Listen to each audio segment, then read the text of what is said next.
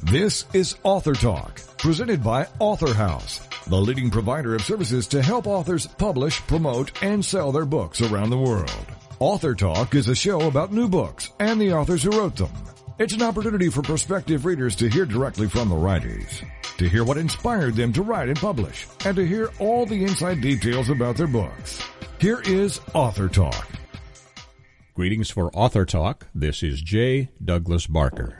The book title is The Tipper Chronicles, a memoir of our beloved Corgi. And joining me from the Northwest is the author, Hollis Williams. Welcome, sir, to the program. Hey, good morning. Yes, it is, and a great day. Many of us in the United States, where this is being recorded, are in what's called quarantine. This interview, fortunately, will last for years and years and years, so by the time maybe some of you listen to it, we'll be out of quarantine and on our way. Sir, Hollis, what is the background of Tipper? I understand from reading your book, a beloved member of your family. Well, I happen to have a kind of a freak inquiry with the want-ads in the paper about 15 years ago, and ran across some dogs for sale, some corgis, Pembroke corgis, and the dog we had a Sheltie, had died recently, and I was thinking about replacing the dog, but with something, and this corgi kind of caught my eye, and I ended up getting her. Yes. And it started a wonderful experience of 14 years of a rare animal loose in our house. The Queen has a couple of those loose in her residence, I believe, as well, the Queen of England. Yeah, we had herding dogs before. We had Shetland sheepdogs, but never a corgi. I'd always admired them, and I had a friend who had one. But I didn't know the breed very well, other than I just thought they were attractive and charming and fun, and so I ended up getting one. And I got myself in trouble in that I inquired about this dog without my wife knowing about it, and had a verbal contract with the owner not to make any calls to me till I had a chance to go out there and look and see if I wanted to get another dog. And one day she got tired of fooling with me and called up when I wasn't home and talked to my wife, who was quite surprised by it. And when I got home, I got pinned to the wall and reprimanded. And then we ended up going out that evening about 40 miles in rush hour traffic and seeing the dog, and fell in love with her and brought her home. Beautiful. To give a little background of the corgi, it is more than just a pet, at least what you've described. Is it also part of the herding dog history? Right. It's part of the herding dog history. They basically herd sheep and guineas, and they just have all those kind of instincts and traits that go with that kind of activity. But living in a high-rise and an urban environment, we don't have too many things to herd, too many animals to herd. She would herd people. She would herd friends really that came over for something. And anyway, she was fascinating. You have 60 pages, and again, my anticipation was that this book might be a book that's maybe directed towards children or a younger audience, but I was pleasantly surprised. It really is a narrative of your experience with a corgi, and it does have photos in it, but it really is a wide appeal book, I would say. Right. I guess one of the challenges I had was kind of deciding what slice I wanted to have editorial-wise to write the book. And so we went through the children's thing and the adult book and so forth, and ended up with the style I had, which had a kind of universal appeal to anybody who's a dog lover. Yes. And one of the chapters, or one of the areas that you highlight, is the hidden cost of street food, and I briefly breeze through that. Share with my listeners, perhaps whether they have a corgi or just a regular pet. I mean, a non-registered mutt. What would you suggest or say is the hidden cost of street food? Well, she was low to the ground and had a great sense of smell, and she would find morsels in the grass. We live in a pretty active urban environment between, a shelter and a emergency hospital, and there's always some food on the in the grass or on the sidewalk, and she frequently will get it before we even know it's there. And she one time got some kind of a morsel and ate it, and 3 or 4 days later she was sick and very lethargic, and we took her to the vet, and they determined that she had a obstruction in her bowel and would die if we didn't have surgery. Wow. And so we had an operation. She had an operation, and I said, well, what in the world could she possibly have eaten? And they said it was such a foreign object that we have no idea what in the world it could have been. So I said, oh, come on now, you've seen all kinds of things, and they said no, it was something so incredibly odd that we have no idea what it was. So did you indulge your pet with scraps from the table? I have neighbors that are very adamant about that. Occasionally we would have but she pretty much she had sensitivity to certain kinds of dog food and different kinds of things, and so she had a regular kind of diet that she had. She ate duck and pear food, or duck and pumpkin. And if she didn't have that, she had a lot of kind of problems with her skin and her digestion. But she never found anything that was edible that wasn't attractive. So she would stare us down frequently for all kinds of things. Oh my! What did you find to be the most charming about your pet, about Tipper, and what is it? Was it unique to the corgi, or is it just her personality, do you think? Well, I think generally they're loyal and affectionate and playful and clownish, and she had all those features. But she had a couple of kind of unusual habits. She would love to run down the hall and drop on the floor and scoot herself with her back legs along the baseboard till she got to the opening of her room, and then she would flip over and turn her head and anchor herself and just lie there for about 30 minutes. Wow. And it was just incredible to watch. She also played games with food, I understand. Yeah, she did. She did. What is it about peanuts that attracted her? Well, I don't know what it was about peanuts, but we went away one evening, and my wife left some peanuts in the shelf on her kind of ballpark package, and they were in a little dish on the sofa, and on the coffee table, and we came back, and I said, what in the world is that on the floor? And it was a whole bunch of peanut shells, and she had evidently put one foot on the coffee table and picked each one off out of the bowl, set it on the floor, cracked it, and ate the nut out of it. Wow. And left a pile of shells. Incredible. And I don't know what there was about that, but that attracted her. But she ate about 15 or 20 peanuts. That's incredible. And now, as a pet, was the corgi difficult to get on the same page with, or get her on the same page as she should have been, as far as manners and inside correct behavior? Well, she occasionally would.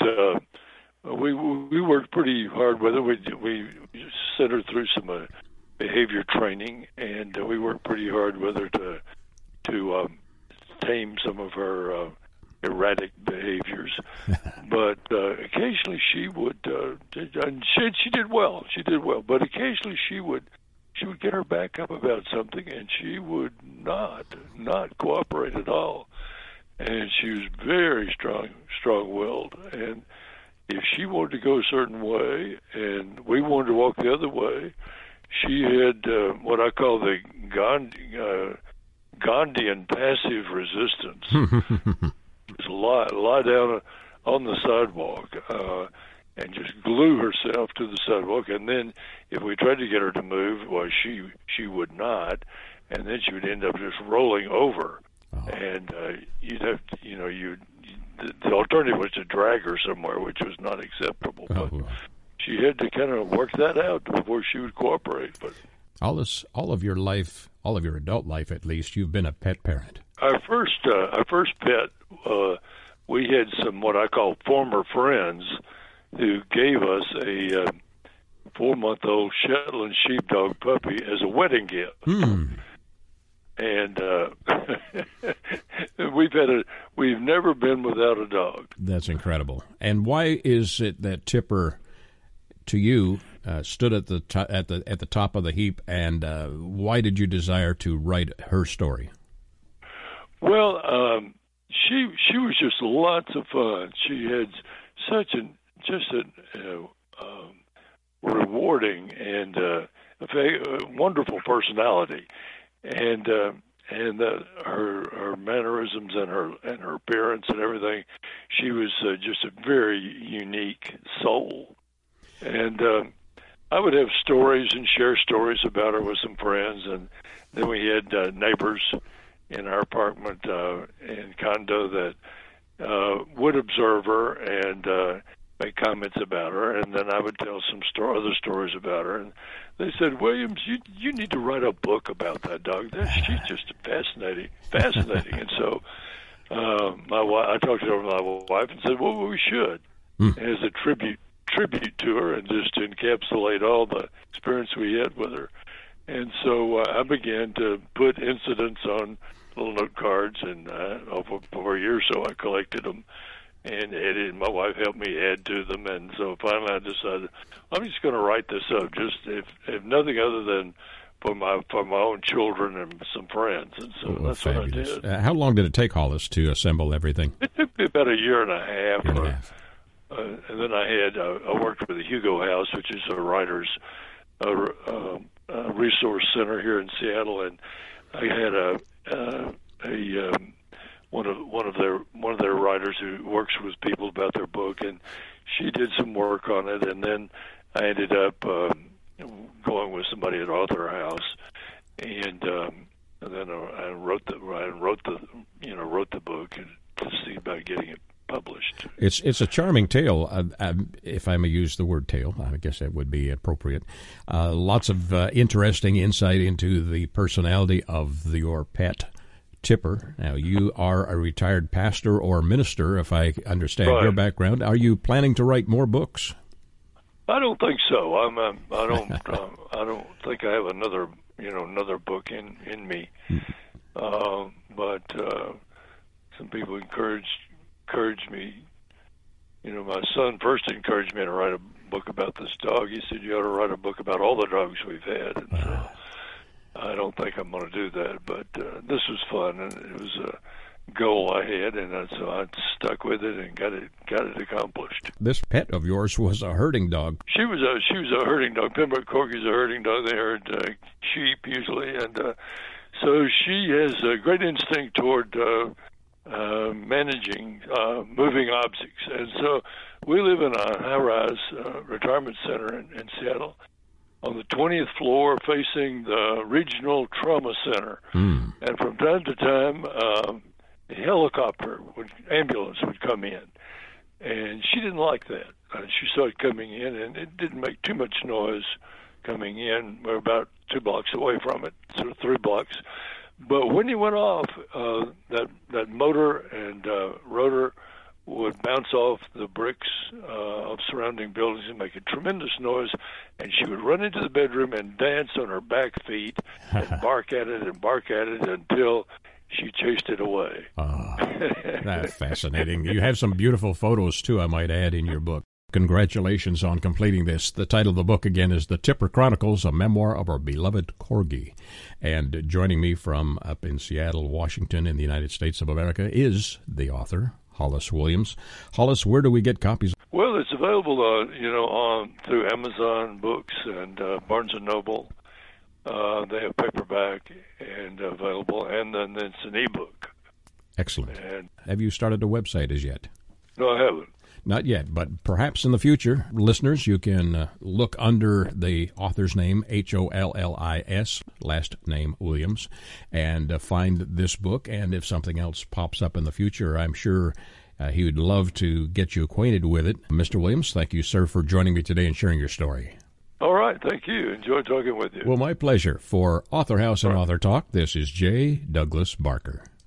You're listening to Author Talk. We'll be back right after these messages. Congratulations on getting your book published. The effort you put into your work is truly commendable. But what's next? What will happen to all the knowledge you have worked so hard to acquire to produce your book?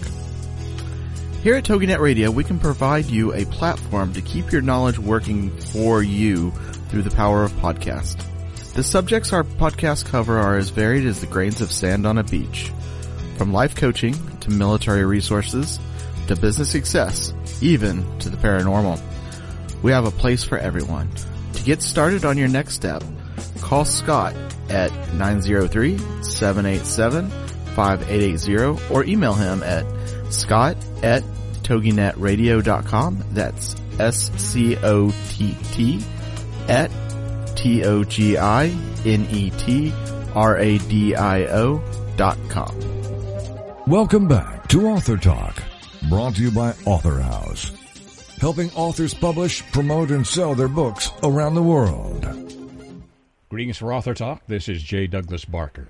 The book is titled The Arrangement, and joining me from up near Kansas City in Kansas City, Missouri. Is it Missouri or in Kansas? It's Missouri. It's Missouri. Is my author, Wayne McFall. Welcome, Wayne, to the program.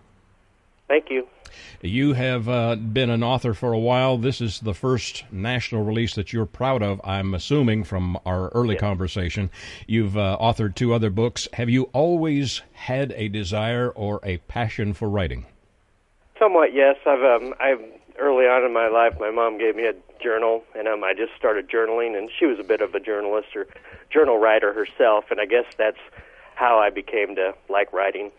It's 132 pages. It is a, how would you describe it, a mystery novel or an adventure novel? What would be the best genre to put it into? When people ask me that, I say it's a bit of a romance with adventure and drama, and then people decide, they go, oh, really? So, but yeah. Well, the "oh really" is a good thing, especially after they've read the book. Your characters are highly developed. You have described this as a book that would fit a wide audience. Is that still correct? Do you still feel like a younger audience would enjoy this as much as an older, maybe more settled individual adult? Yes, it's a wide variety of age groups, and so I've had older and younger people read it, and they've all enjoyed it. How would you describe your primary, not protagonist, but your hero in this book? Well, as you've seen in movies, sometimes the hero is, like Batman, they're not the greatest person, but it's the main character is a guy, and he meets a girl, and he thinks that they have things in common, but as their relationship moves along, she's not as great as he thinks she is, and so that has not the best impact on him. There are a lot of individuals. In fact, I have family members that could relate to that storyline. You have on the picture, on the cover, a sketch of an aircraft and also an individual looks like they may be from Japan. Is that also an accurate description of the content? Somewhat. It deals with airplanes, and then I just like that picture. There is a portion that relates to Japan, and I liked that picture of It's a small portion of it, but part of it is I just like that picture. When you began to write this, as you mentioned, you have written 2 other novels or 2 other works that have not been widely released. This one is the first one that you're, I'm guessing, proudest of at this point. Yes. Did you write Yes. from an outline? Did you write from just inspiration and begin the story and let it carry you? How did you approach this? It somewhat wrote itself. I began with an idea, and I did not really have an outline. Like I said, when people say that wrote itself, it really did. I just sat down and started writing, and it just wrote itself mostly. The characters, you talk even about them looking about maybe relating back to high school and some other instances in this book. Was there a specific scene that is or was very exciting for you to write, and it just carried you into the action? There is a point where an airplane has a crash landing that crashes into a school bus, and Wow. that's hard to imagine or believe, but that's the way it worked out. Do you unfortunately for some. Do you believe this is more of a fantasy tale? In other words, when they read this, are they going to say, well, that's not plausible? Or are they going to look at the storyline and the characters and think, I can relate to that? The person that it's based on read it, and she said it was unrealistic, but I don't think any person wants to read a book about something that is realistic. Nobody wants to read a book about a person getting up, brushing their teeth, going to work, coming home, and going to bed.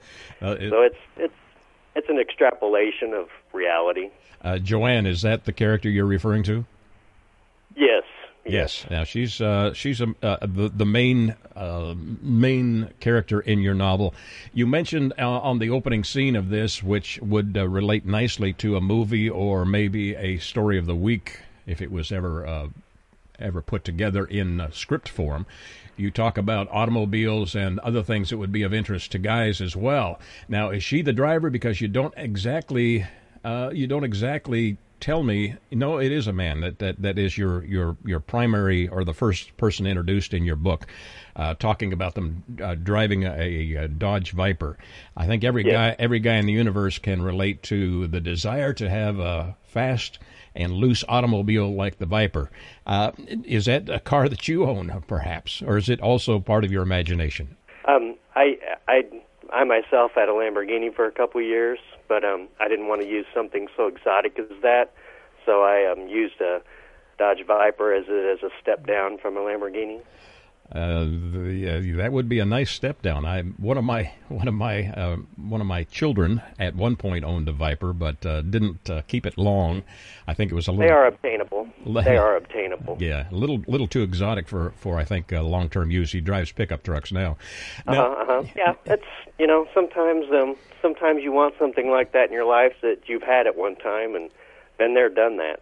Yes, as an author. What is your hope for this book, besides making the top 10 or the New York Times list? I enjoy just people reading it and people commenting on it, writing reviews on it. It's my greatest joy to be able to read reviews from somebody, even if they did not like it. It's a book is like your child, and hopefully people speak well of it. But if they don't, that's fine too. I have no qualms with that. Beautiful. Most authors just want to be noticed, and that would obviously be a way to address that. You mentioned Mount Rushmore in your work as well. How does that fit into the story? They take a road trip to Mount Rushmore, and there's a bit of a pinnacle when she has a computer that she sits close by, and he finds a plastic case that looks like her case. And while they're at Mount Rushmore, he chucks it out and up onto the rocks, and it just explodes into a rain of plastic shards. And she thinks it's the actual computer, so she goes after him, and they have a battle right there at Mount Rushmore. Very graphic, at least visually, as you've described it. The book itself covers several different locations. Share with my listeners some of the other settings for this story. They go to Washington, D.C. to view the dad homeschools the daughter, and her name is Maris. And part of the homeschooling is they go to Washington D.C. to see our right to protest, and then they also visit Arlington because Joanne's father is buried there. He was a former military pilot. Beautiful. And they go to Disney World, and they go to spring training. She's a pilot, and so they travel quite a bit. But they also go to California to see a TV show be taped. Fascinating. You have mentioned this is a love story. It sounds like there's some conflict between your main characters. Was there anything about writing that part of the novel that was a challenge to you? Some of the dialogue actually occurred. It's based on an actual person, and so some of the dialogue did actually occur. Was there anything else that was a challenge? You mentioned that 2 other books or 2 other novels have been penned by you. This is the one that you're proudest of course, since it's the third and the most widely distributed. Any other challenges as far as the process of getting it printed and getting it edited, and was that a long and tedious process for you? Not per se. I mean, it took me about a year. I've heard people say that it takes about 9 months to write a book, which is how long it takes to birth a baby. It's a process, the writing and the editing, and it's difficult to sniff out all the typos and the errors, because in the process of writing, in your mind, you know what you want it to say, and when you read it, you think it says what you want it to say, but your mind just blanks out the errors. So it's not easy to sniff out all the errors. That would be very time-consuming and a challenge for sure. Is there an underlying message or theme that kind of percolated to the surface? Once it was completed, you look back and say, that was a pretty neat idea or a pretty good bit of inspiration. After I read it, there's a phrase from Gone with the Wind: "You can't choose who you love," and I thought that was poignant. But I didn't think of that while I was writing it. But that Rhett Butler says that about Scarlett O'Hara, and it's pretty accurate. Would you consider this a book with a positive ending that may have a sequel? It does have a positive ending, and a person or two told me that, I should write a sequel, but I don't really know where I would go with it. I thought a little bit about that, but it kind of ends on a high note, and they lived happily ever after. I guess I shouldn't say that, but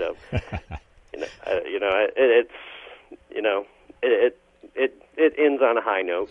Beautiful. And, well, some authors will take a finish like that and then go back maybe earlier in their relationship and do a sequel that starts earlier than this book concludes. That'd be a prequel then. Yep. I don't know. It's kind of like if you've watched Star Wars. When that movie is over, it's over. Right. But they all lived happily ever after. But then they thought, let's make some more money. Right. And so they have to figure out a different problem. So. Yep. But I just don't want to put them through anything more. They've gone through the ringer, and I think they've had enough. Well, congratulations on completing this one, the title of which is The Arrangement. My author, Wayne McFall, McFall. Wayne, my listeners should get a copy of this. What is the best way for them to obtain a copy? You can go to Amazon.com or Barnes & Noble, or you can go to Author House. I also have a website, thearrangementbook.net, and there's a book trailer for it, so you can see a little video of it. Fabulous. Well, thank you for joining me today and sharing your story. Again, the title, The Arrangement, my author, Wayne McFall. And people, you can, listeners, you can do a search under his name, and when the next book is released, which I think will happen in the near future, you can find out about the storyline and the characters that he develops in that. Thank you, Wayne, for sharing your story today. For Author House and Author Talk, this is J. Douglas Barker.